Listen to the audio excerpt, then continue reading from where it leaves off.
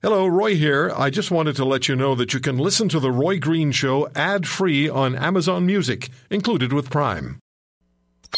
Taking on the Titans, standing up for the little guy. It's The Roy Green Show on the Chorus Radio Network.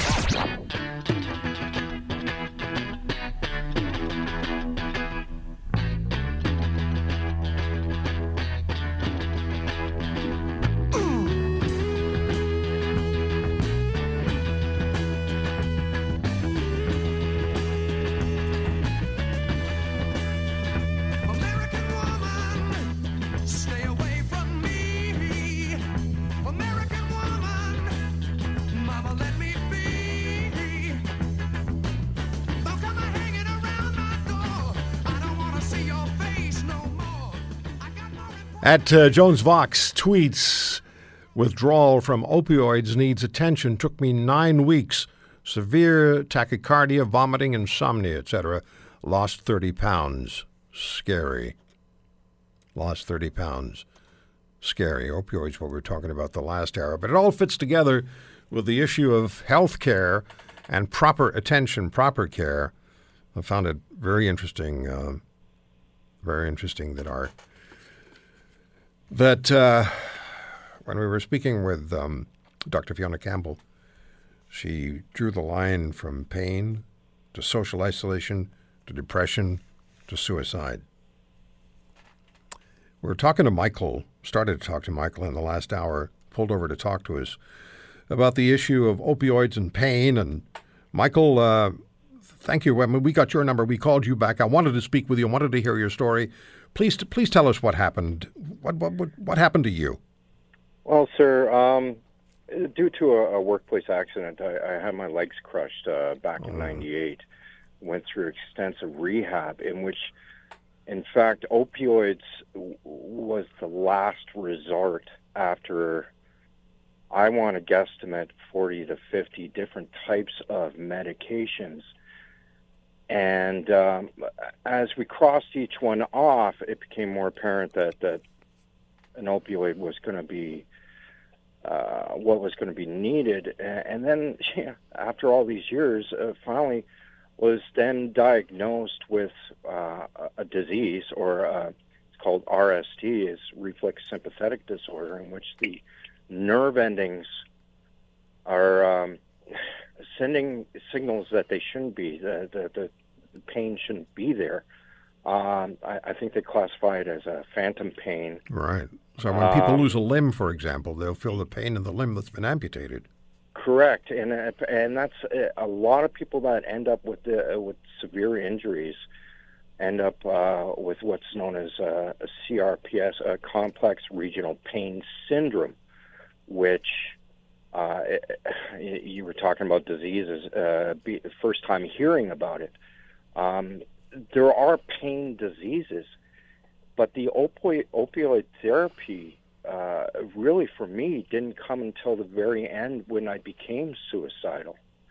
The doctors did not want to put me down that road.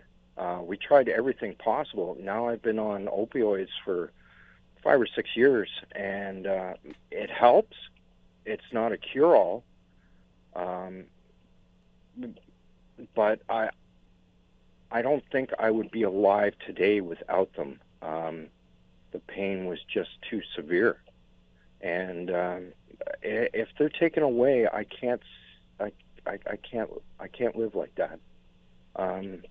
That's just fact. So what I understand is going to happen is that, and I like to research things before I go on the air with a subject, and this one was, I think, significantly important because of the numbers of people who are affected, and I only kept hearing one side of the story.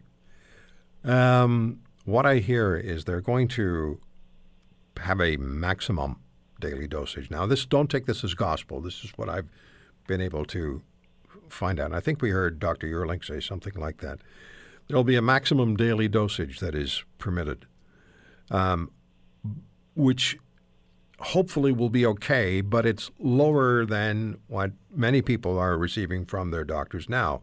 What is frightening, and what we heard from, I don't know whether it was Dr. Yerling or Dr. Campbell, one of them said that some doctors are not prescribing opioids at all anymore because they're afraid that they'll be severely judged by regulatory agencies.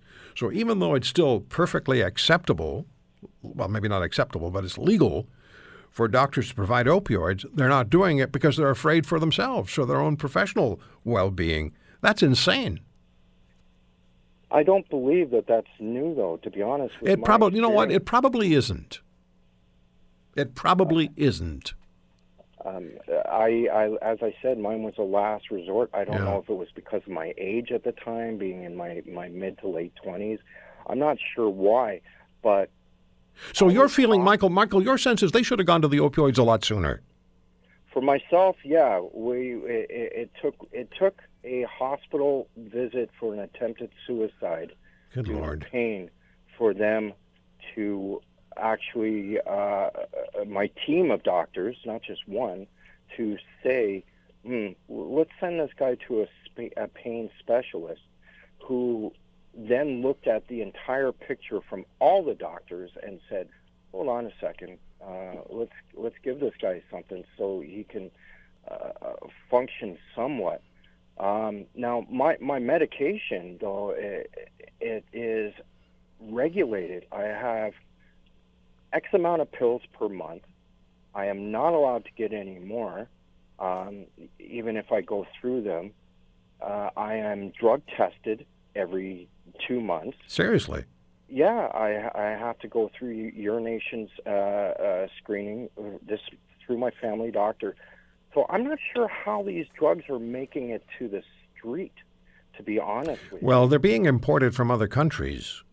Those are stories that you find that they're being imported from other countries, and they're not necessarily the same caliber that you would get here. Could I ask you to do one thing for us? Yeah. Would you explain what it's like to live with the kind of pain that makes you suicidal? What is that pain like? What is the pain?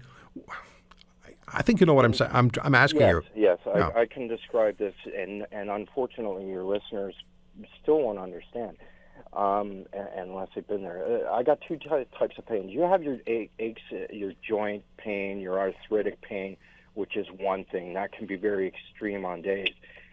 And then you have this nerve pain. Now, this nerve pain, if I'm to describe it, and what I've said to my doctors is, take a nail, a roofing nail, and put that in hot coals. Make that red hot.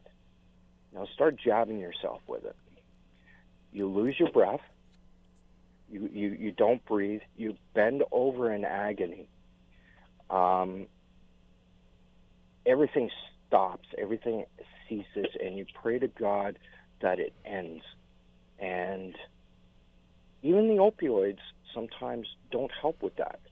If you got multiple different types of pain, for me, I have the joint pain, it will trigger the nerve pain. If the joint pain increases, the nerve pain increases. I don't know how to describe it except take the worst. What I've read is, and I don't know, I'm not a lady, it is actually worse than childbirth. I don't know if that's true or not, but for me, it's take my breath away, hold your breath, turn beet red, and just hope to God it ends. And you'll do anything to make it end. And this would happen. This would happen every day to you. It happens in multiple. I'm going to cry. I'm a 45-year-old man, about to cry just thinking about it, because it ruins your life. I'm seeing a psychiatrist. I have the medications for that. I currently take 22 pills a day. Yikes. And that includes 3 Oxynil, which is Oxyset, but you can't crush it. So Oxynil is what they prescribe me. You can't crush it and inject it. That's Oxy. And then I have also for breakthrough pain another dose of Oxy that I can take 3-4 times a day for when those episodes happen. But lost family, you have to get away from them, because any types of stress, it just triggers it. And so you take yourself away from society. And that leads to the depression, just as the previous caller was saying. It is a vicious cycle, and unless that pain is controlled, you're not going to get rid of it.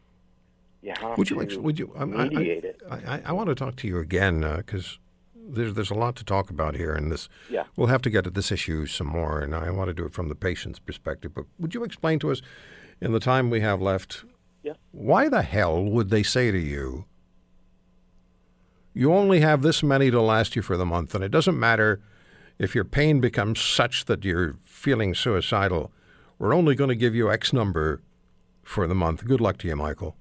Why would they do that? Has anybody explained that to you? I haven't really. No, I haven't asked, to be honest with you. I get 3 Oxyneo 20 milligrams I can take per day, and that's a long-lasting, non-crushable oxy. But they did give me breakthrough pain oxy, which I can take 1 to 2 tablets by mouth every 4 hours. Are you helped? Do you find? And I have to do this fairly quickly. Yeah. Are you? How much would you say your pain is reduced? How livable is your life when you take the maximum that you've been permitted? Because it doesn't sound to me like you're getting enough.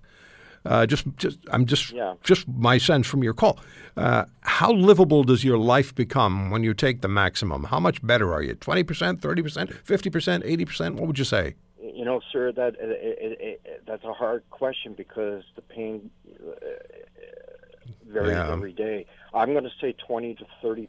Oh my goodness! And I would, and that's at max. Oh my goodness! But that's livable for me. That's not going to get me something out for the day. That's going to get me off the couch for a couple hours. That's about it. Wow. Anybody else, it would floor them, that amount of pain. Michael. And that's what happened. That sent me to the hospital. Michael. Yes, sir. We don't have a system where, please don't call me sir. We don't have a system that is supposed to say to a patient, we're going to make you 20% better, maybe 30% better. We don't want it, because we don't like the drug we're giving you, even though it's regulatory approved. We don't like to give it to you. We could give you enough, Michael, to make you 80% better, but we're not going to do that. We're only going to make you 20 or 30% better, and you better be thankful, because we may have to deal with that. You and I are going to talk again. Yes, sir. Thank you, please. Thank you for the. Don't call me sir, please. I have to. You're my elder. Well, yeah, that's true, but you don't have to call me sir. Only if you're a politician, you have to call me sir, and that's when your hand's in my pocket, and their hands are in our pockets all the time. Michael, you take good care. Yes, sir. All right. Okay. Bye-bye. We'll talk to Michael again. Oh. We're going to make you 20% better. We don't really want to make you 20% better, but we'll make you 20% better, 30%. And the last thing they tried to help him was the opioids, and then only when he was getting suicidal. How does that equate with health care? Somebody explain that to me. How is that health care? You know what that is? That's sitting in judgment. Wow. When we come back, Dr. David Jacobs, the director of the Coalition of Ontario Doctors, they're not happy with the Wynne government through their Care Not Cuts initiative. We'll talk to him about that. Stick around, please.